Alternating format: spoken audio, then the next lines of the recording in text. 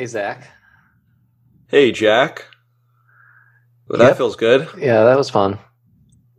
Man, I know it, you know, apologies it took me so long to get back on. It just, after kind of what you did, it just took me a while to kind of get over it. But, here I am and back on the show. So,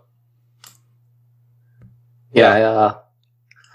so some of you guys who've been listening to Just Hands for a while might remember that I used to have a different co-host, not James, who you've come to know and love, but someone who I've really done unspeakable things to, and I just want to sincerely apologize, once and for all for nothing. In fact, Co-host? Co-founder. Come on, co-founder, Jack. yeah. There's been some speculation that you and I had a falling out, which I think is Very reasonable, yeah, it's given after what you pretty did. damn reasonable. Yeah. Would you say it's true that we've had a falling out? Well, we're still best friends. I work with you more than I ever have before, but I still will never forgive you for what you did at Just Hands. That we'll not speak of.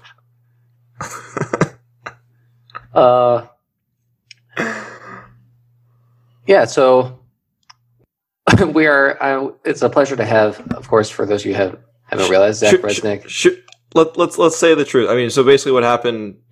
I didn't end up kind of giving a proper explanation for why I left Just Hands. I might have mentioned on social media, but just for our listeners that have stuck with us through the years, a little over 2 years ago now, I decided that I wanted to start a fund investing in the blockchain and crypto space, and our early investor that backed us and one of the initial partners, after things were getting started, he's just like, listen, you really need to focus on this if we're going to do it right. And I was feeling really motivated to just kind of go all in on this. And as much as I love Just Hands, after clearing basically everything else off my plate, we decided it was, kind of the responsible thing to do for me to, no longer be with the show and the brand. So it was a tough decision, but ultimately I think it was the right one, and still doing some crypto podcasts here and there with Jack. And, I get to come on now sometimes, and who knows, maybe I'll come on even more frequently than every couple of years moving forward. So, happy to have me back on, Jack.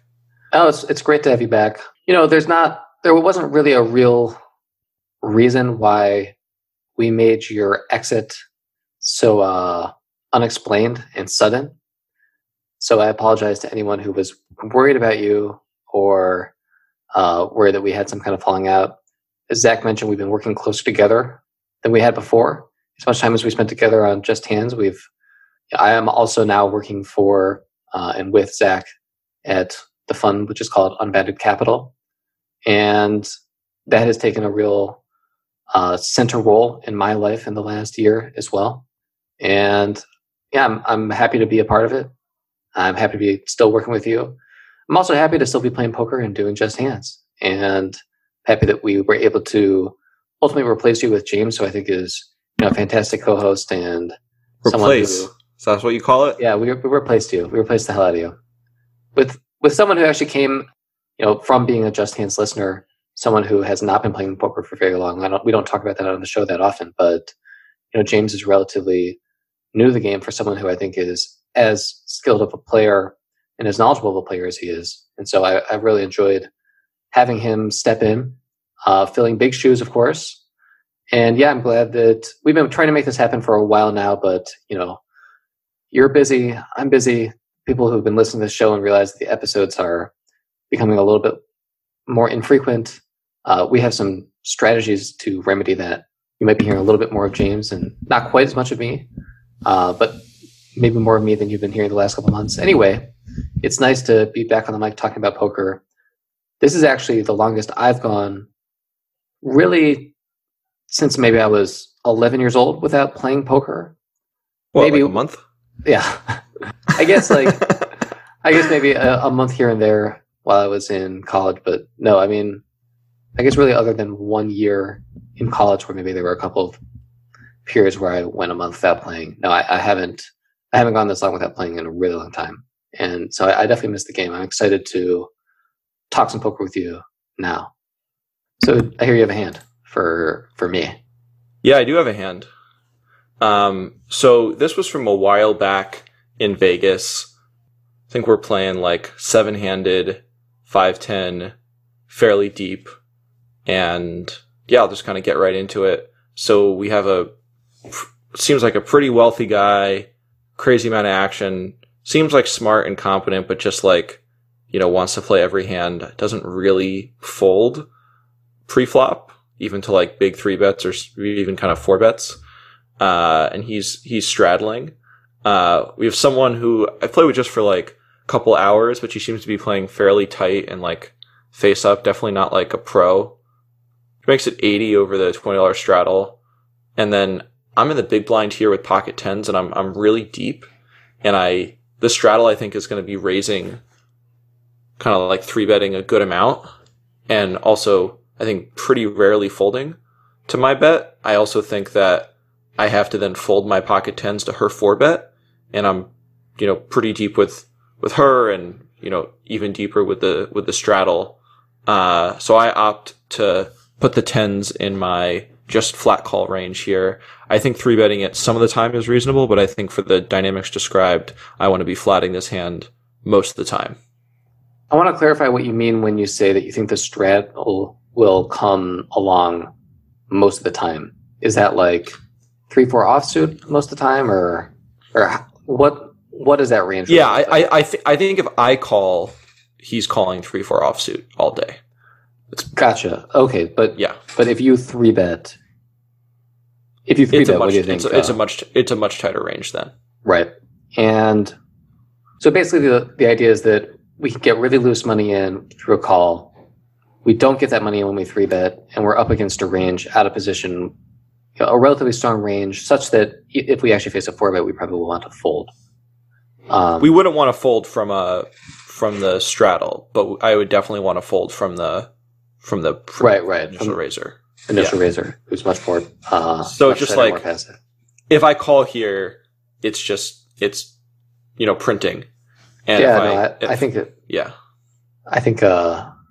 makes a lot of sense to me. I think flatting is clearly the best play. Cool. So we see a flop with $245 in the pot, and just to be clear with how much we have behind, it's not a ton. I think it's like $2,500, and then the pre-flop raiser started with like 15. So I'm the effective stack with the straddler who has like 6K. Flop 245, and we see 6 of hearts, 3 of clubs, king of clubs. I check, straddle checks. Well, do you want to talk about the check? Well, no, I didn't. That was private. I want to talk about what she did later. It was private? Yes, I want to talk about it. No. Okay. I think it's a show of hands. Yeah, so I didn't write about this in my notes, but if I'm looking now at the situation, I think there's definitely a case for betting. I think my read on the pre-flop raiser was that she's like a pretty face-up player that on king high boards like this is going to definitely over c-bet and probably like make it clear with her sizing if she has a good hand or not. Maybe I didn't have the justification to be super confident in that at this time, but definitely I'm a little biased now because that was confirmed from playing continuing to play a long session with her. So yeah, I think the more information you get from her bet, the better checking is. For example, if she bets a pretty strong range, then I think there's a good case for checking. If she bets with multiple different sizings, there's a really good case for checking to see what sizing she chooses. That would be the ideal. So if that's her strategy, then I love check.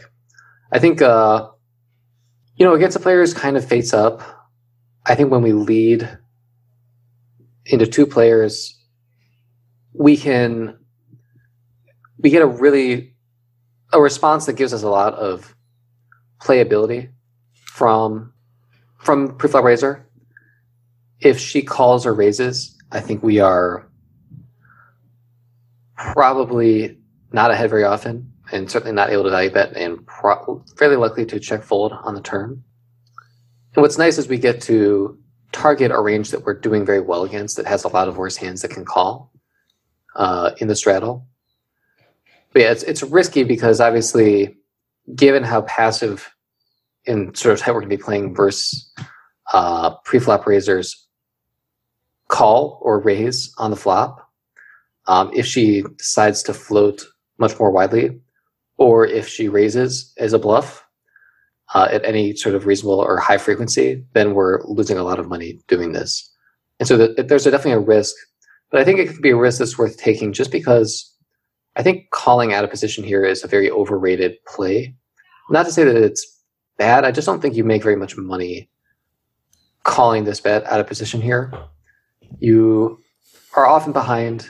When you're up against a bluff, bluffs can come through or realize equity on the turn and river.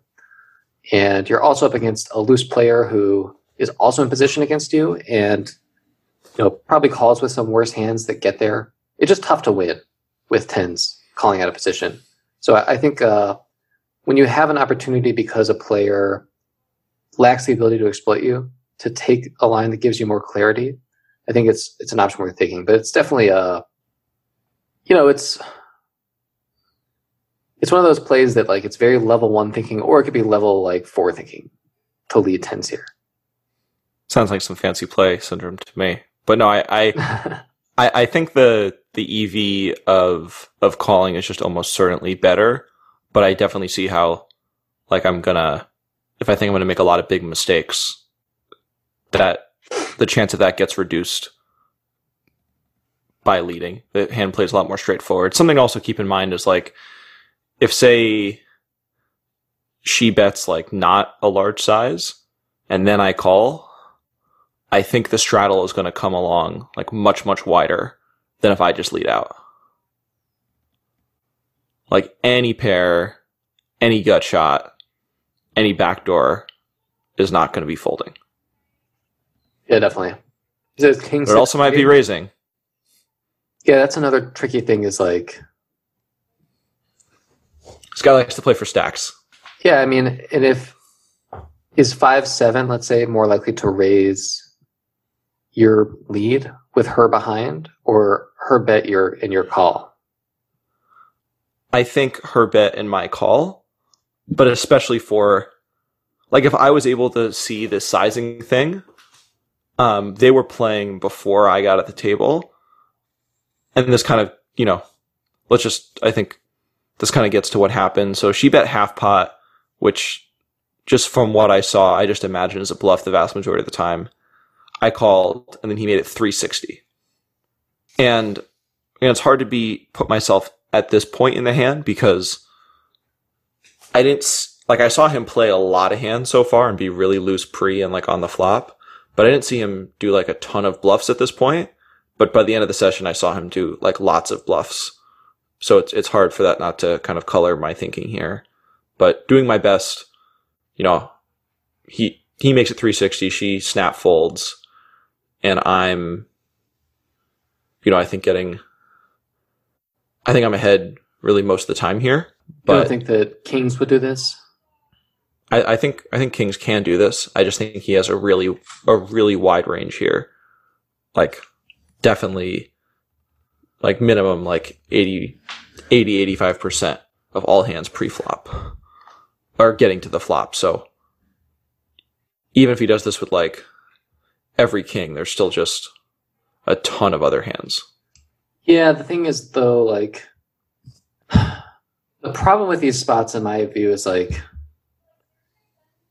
yes, there's a lot of hands you beat, but there's also a lot of hands that beat you.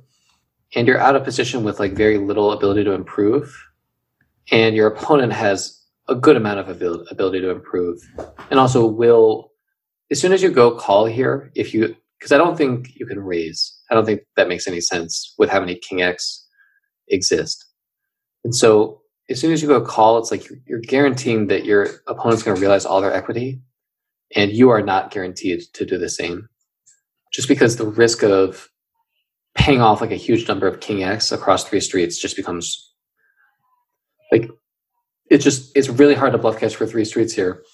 And I don't think it's necessarily wise to. So I don't mind cutting bait early in these types of spots when I don't think that there's a very clear way for me to win. I understand the idea of like wanting to call it down here. I guess you just have to be really clear about like what are the cards that you can call barrels on, which I think is probably something along the lines of like 8 through queen, and I guess like an ace is probably actually not a bad card for you. So yeah, you're just gonna have to be really precise in this spot, which I think is tough to do, and I don't think you make that much money even if you are very precise. So I don't mind fold. I don't mind call. I probably fold, but I also think that this is part of why I think lead should be considered. Yeah, it's certainly a difficult spot, but you know, having the second best pair on a board in which, you know, there can be lots of draws against a player that is very loose, that so far I've seen has maybe a small propensity to kind of go for it. It's hard for me to imagine how this isn't a plus EV call. It's just a matter of, yeah. What's your plan to like call down? I think at the moment I'm thinking I plan to call at least one more barrel either on the turn or on the river on most cards. And then if there's betting in all 3 streets, gonna call down on safe runouts, barring like some type of live read. And I'm gonna fold when bad cards come. So yeah, there's definitely a lot of ways that like for example, if a club comes on the turn, I'm gonna probably call again, but then like would fold to a third barrel. But if no club comes, I'm gonna call the vast majority of turn cards. But I also think sometimes like he didn't make that big of a raise here. You know, the pot was 250. She bet half pot, I called, and then he just 3x that. So the sizing felt to me like more like King X or like a random type of like bluff raise without a ton of equity, maybe like backdoor or gut shot, or like a really good flush draw rather than like top of range or just like an open ender or something. More just like how can I kind of bluff the minimum to just see if I could take this down based on the weakness that I'm seeing. That's what I remember feeling, better for worse. So against that, what are you thinking about like 6x here, that kind of thing? I think it's definitely possible for him to be doing this with 6x. He just, you know, he was an action guy. Mm-hmm. So I just, you know, he could have a wide range here, and I think I'm going to play future cards well. And like, if you're against a guy who is playing a crazy amount of hands, and we don't have strong evidence that he's like going to be crazy over bluffing a lot, but later I did. But even at the time, really wide range and going to be bluffing, you know, presumably like more than he should, even if not a crazy amount. You know, this is like a decent bluff catcher. It's not the most ideal bluff catcher, but it's a decent bluff catcher. So got to take the spot. So in Vegas, you know, it's like, come on, I'm going to like fall at the win. So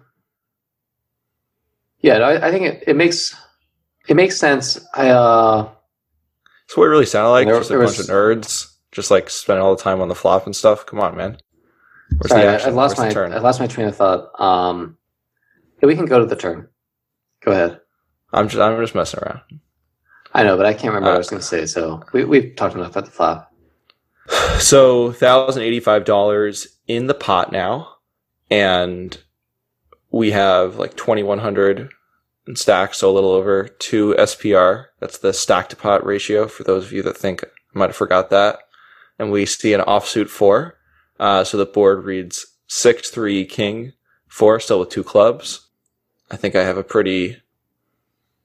there's like maybe a case if I had like a lot more information to like bet call like 500 or 600. But I opted to plan to check call this card, and he checked. But we could talk about the bet call 500. I think that's like reasonable, but I think it's less good than check calling. No, yeah, I wouldn't bet here.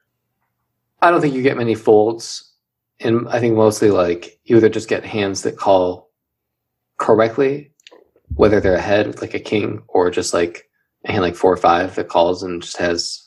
Like, you're not accomplishing that much like betting out of position against 4 or 5 with tens here, and also that hand might just like shove over the top, and then what are you going to do? You might just call off, but then there's also potentially a lot of 5-7 or 3-4, 6-4. I don't think that is what you want to do here. I think. Yeah, I think there's a lot of hands that when you have a really wide range, there's a lot of hands that could improve. Like I think when he raises flop, I don't know what his frequencies are like, but I think he definitely has 3-4 offsuit, 6-4 offsuit, 4-5 offsuit, 5-7 offsuit.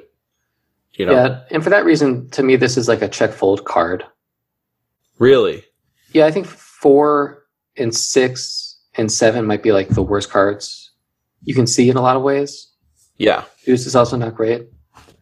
Just because bluffs picked up equity or got there for the most part. So 6-5 picked up a bunch of equity. 4-5 picked up a bunch of equity. 7-5 got there. 4-3 got there. And so between that and like the prevalence of King X that was already possible, and the fact that you're out of position with money left behind, to me this is like a check fold card. I'd much rather check call again on a queen or jack. I think a 4 is so much. I'm sure you know this, but just for the audience, I think like when you have tens, you think like, oh, a queen and jack, those are bad cards for me.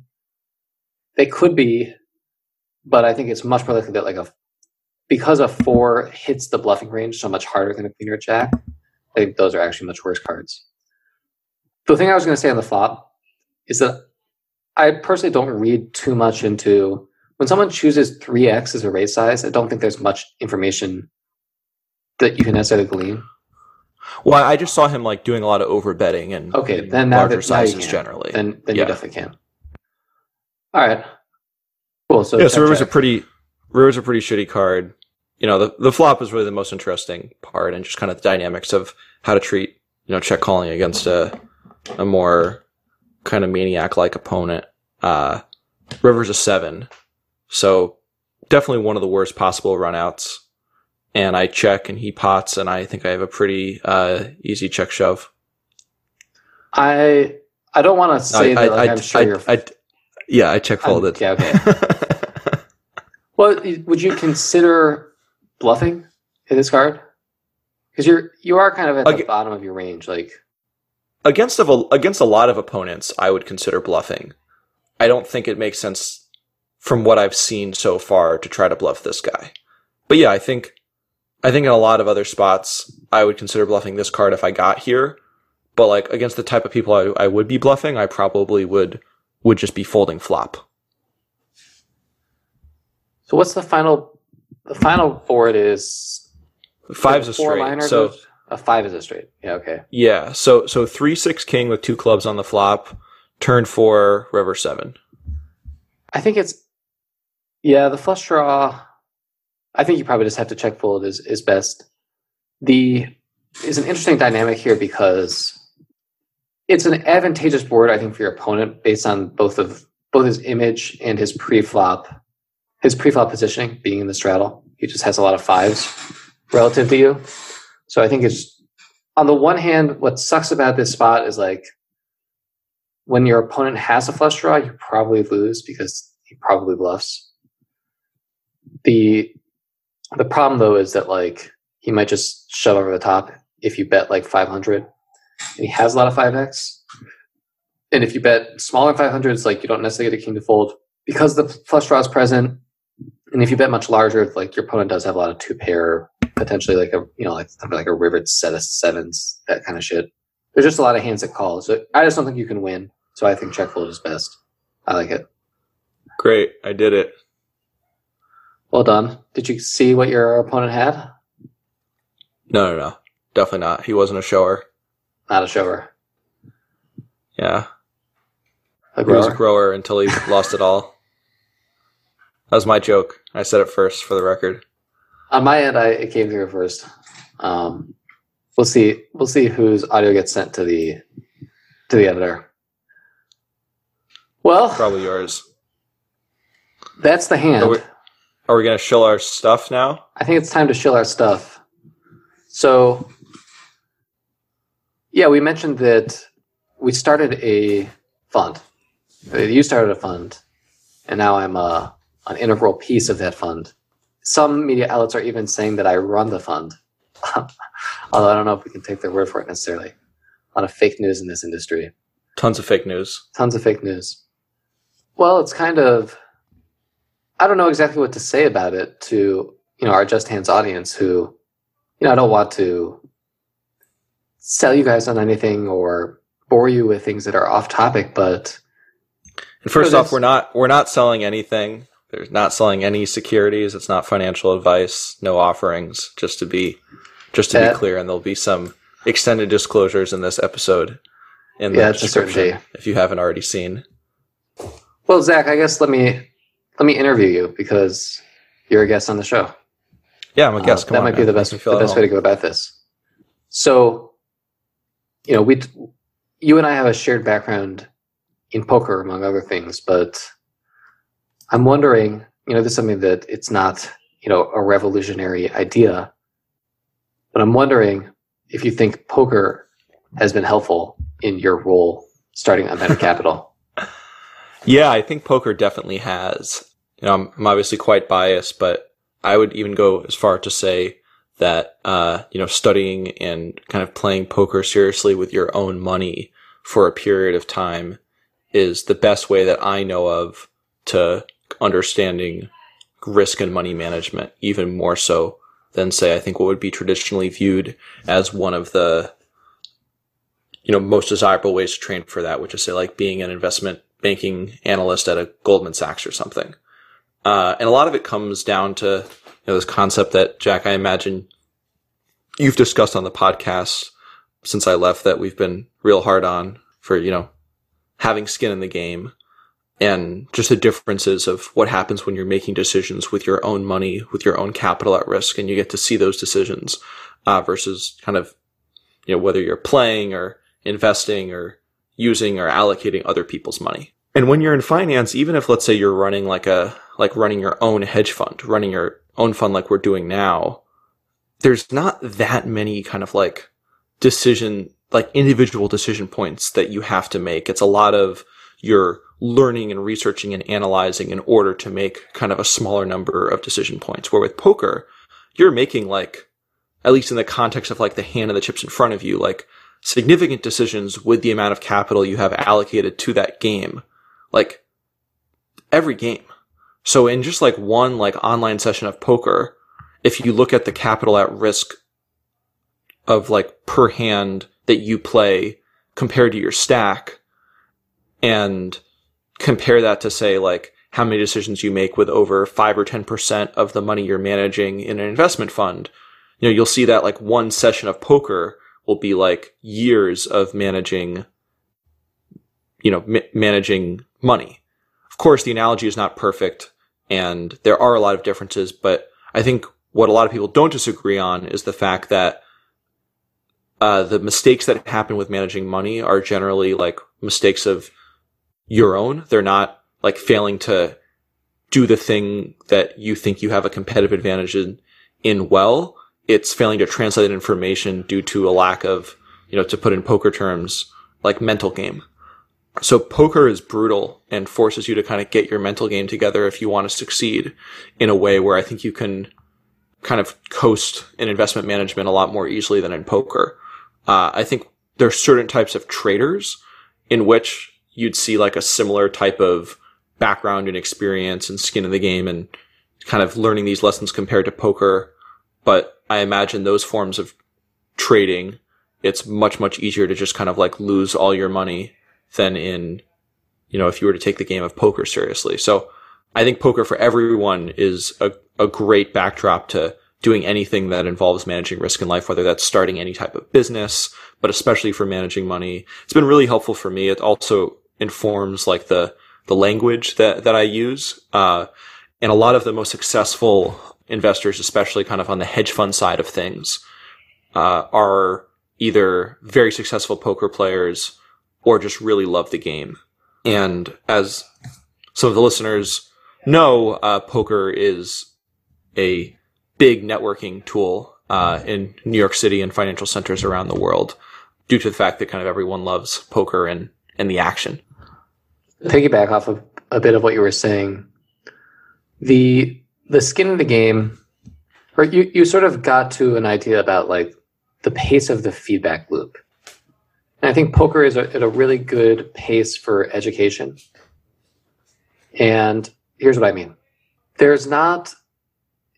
You can't really learn from experience playing poker.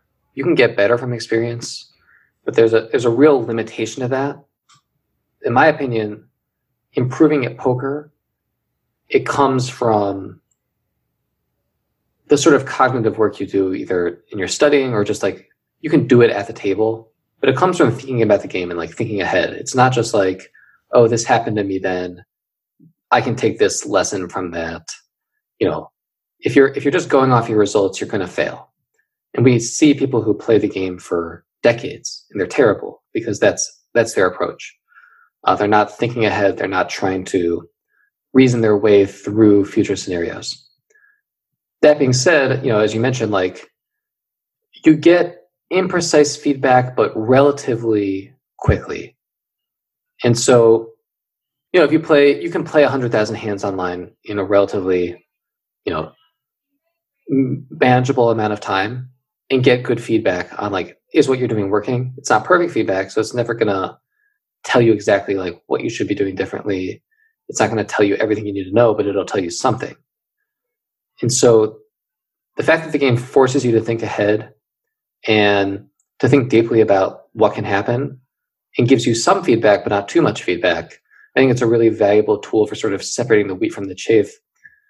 Because, you know, in the world of investing, I've come to find the feedback loop can be exceptionally slow, as you mentioned. And it's such also that I think there can be a results-oriented mindset around who is correct because that feedback mechanism is relatively slow.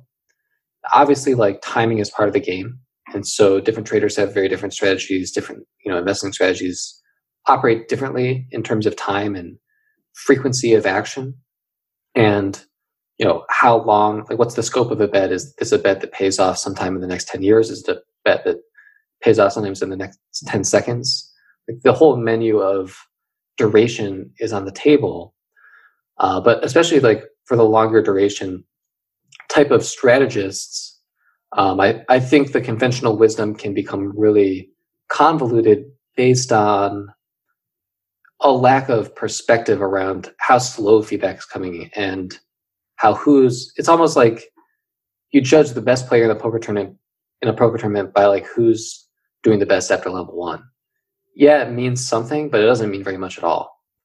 And I do think that can happen both in terms of how people view their own beliefs and also how people view the beliefs and the wisdom or, you know, future success of others. And I think poker is a very sobering skill to have in understanding how much is outside of your control and how hard it is to actually show that something is right or is wrong.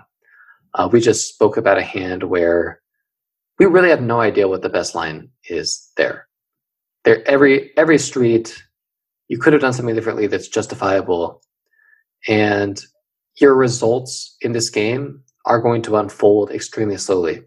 And really what's going to dictate that is not necessarily like your abilities now, but your ability to continue to think through future events and improve your reasoning and incorporate new evidence and continue to improve that reasoning. And so this is all just to say that we, you know, in all parts of our business, like we are looking to hiring, not that this is necessarily like an open job offer, but we're looking to hire someone to help us with marketing. And we do want a poker player, someone with that skill set, because even something simple like, okay, how do I craft the best email to try and get investors for a fund? Because obviously funds spend a lot of time trying to get investors. That is something where having a poker player is extremely valuable because They understand how to think in terms of expected value. They understand that like the results of one email don't necessarily dictate like the reality. You need a reasonable sample, and they know how to navigate that sort of uncertainty to achieve the best result, or at least to have sort of a view of things that can be improved and replicated. Yeah, there's something, I think everyone listening to this can relate that when you're talking with poker players, there's just like kind of like a we get each other thing, and like I don't want to use the word like common sense, but maybe like poker sense that is just nice. And yeah, so a lot of my friends are poker players, and this happens with Jack all the time. We're talking about investing decisions and we make analogies to poker, and there's just kind of like a instantly getting it because you've practiced that concept so much in poker. I think one of the biggest ones is just understanding asymmetry. And for the investing style that speaks to Jack and I most, which is finding wildly asymmetric bets where you're betting on something that most people don't understand or don't believe or don't think for whatever reason, understanding how, it's much better to say overbet 200x pot and get called 10% of the time than it is to bet pot and get called 60%. And just simple things like that. So, when we're hiring and when I'm, looking to grow the firm, there's definitely a bias towards, poker players because I think a lot of those skills have served us well. Yeah, it's hard to teach because I think it's something that gets... Yeah, it's a journey that you have to go on yourself. Yeah, exactly. Because so much of it has to do with maintaining a certain type of emotional state that can be very elusive. Yeah. Another thing that just kind of popped into my mind to kind of discuss is also like, a much bigger part of my identity before was playing poker, and being a poker player. And now I like still play for fun, but I haven't really studied in years, and I definitely feel like, say, the type of investing we do to me is so much more interesting than poker. And I still love poker. It's like, definitely like the best game, and playing live is like really fun and social. But for anyone that, likes poker, I think doing different types of investing can end up being a much more like satisfying intellectually career. There's a lot of aspects depending on what part of investing or finance or venture capital you work in that could make it a lot less desirable to poker on the whole. But in terms of purely like synthesizing information and then using those to make decisions about risk, I'm sold. I'm sold on I'm sold on investing much more so than poker, and find myself, reading about investing in finance, for hours, even on the weekends, like to relax. So I guess that's just like more of a share than like a conversation. Yeah, well, I think our show doesn't necessarily get into this. Some people definitely like poker as something that they think they can wrap their heads around. I would argue that you certainly cannot wrap your head around poker. It's too big. And so I think in this show, taken more of a, what do you do given that reality? You just definitely can't wrap your head around things. Colloquially speaking, yes, you can wrap your head around it, but like literally know the game tree and understand what's happening and understand everything about it. It's not possible. And so if you enjoy the exploration and the uncertainty, what investing offers is a much larger game tree in a sense. And it offers what's more of an infinite game than a finite game. So what do I mean? That'd be a great book. Yeah, there is a great book called, I think it's called Finite and Infinite Games. And it's sort of a philosophy book. I won't give too much of it away. But basically, poker is a game that even though you're playing across a long span of time, like there is a more sort of defined goal, and you're playing within like a relatively limited set of rules. in the world of investing, that's just it's very different. There's a lot of different ways to skin a cat. There's a lot of different things you could want to do, and there's very few rules. And there's a lot of rules, like legally speaking, but in terms of like how do you want to play the game of trying to successfully allocate money? What are you trying to accomplish? It's just a really wide format, and the interconnectedness of the world is something that poker, doesn't necessarily have. The interconnectedness of like the 9 people at a table gets magnified, to an enormous, not magnified, but exploded in an enormous way in investing in the real world. And I find that to be very enjoyable. And I've learned a lot. I've learned a lot more about the world investing in crypto than I have playing poker, even though I think the skills that make me a good a good investor are more from poker. Yeah, I mean, with investing, it's like with poker, you get really, really good at kind of certain aspects of like mental game that carry over well for all aspects of life, really good at analytical skills at game theory. With investing, there's a lot, everyone thinks that like poker psychology. I'd say investing is definitely psychology is a lot more important in investing in almost any asset class or style than poker. And, there's history and there's economics and there's politics, and it's just, yeah, like you said, it's much more. I mean, poker is an infinite game. I wouldn't say it's a finite game, but investing is a more infinite game because that's how infinity works. Or, I'm going to keep to be more specific, there are more axes of infinite learning in investing than there is in poker. Jack? Hello. Can you hear me? Yeah, you have some real bullshit going on in your background, obviously. Yeah, my neighbors find the best way to celebrate the fact that we have doctors to be to bang pans every night at 7. Are you kidding me? It's a whole sort of New York City and like urban life phenomenon. I am glad we have doctors, but I would not go around banging pans as my way of expressing that. Whoa. But that's okay. Are you sure you're going to put this on the podcast, man? Don't want you to get, beat with pans by the woke police in Brooklyn. I'm not too worried about putting this on the podcast. Again, I'm very glad we have doctors. So this is not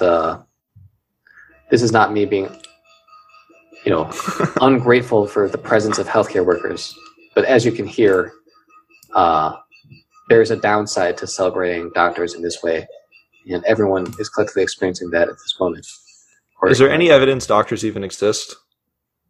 There is, I would say. I have a very tangible, the sort of evidence that I really trust, experience that doctors do exist.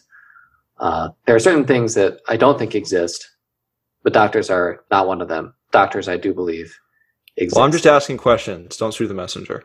Oh, no, I think it's a great question. The person outside banging the pot, I think, also agrees with me that doctors very likely exist. Yeah.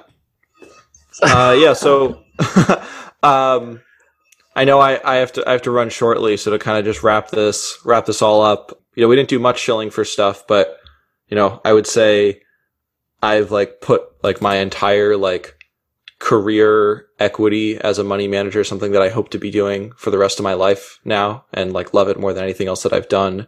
Basically my entire net worth into this, ecosystem that we're investing in, the Bitcoin SV ecosystem. And, for those of you that are interested in learning more, both about the journey and just about what that is, you could, learn more at our site, Unbounded Capital. We have podcasts. We have a video series. Jack and one of our other partners, Dave, recently authored an ebook that we feel is kind of the most comprehensive layout of our thesis.